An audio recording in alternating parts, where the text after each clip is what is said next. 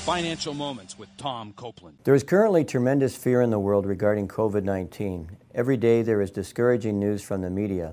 Lots of people are out of work with too much debt and unable to pay their bills.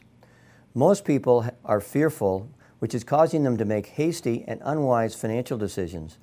Or some are paralyzed with fear so that they make no financial decisions when needed. In Matthew chapter 6, Jesus said, "Do not worry about your life, what you will eat, or what you will drink, or about your body, what you will wear.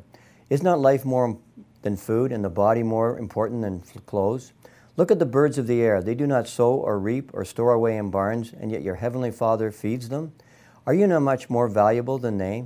Who of you by worrying can add a single hour to his life?"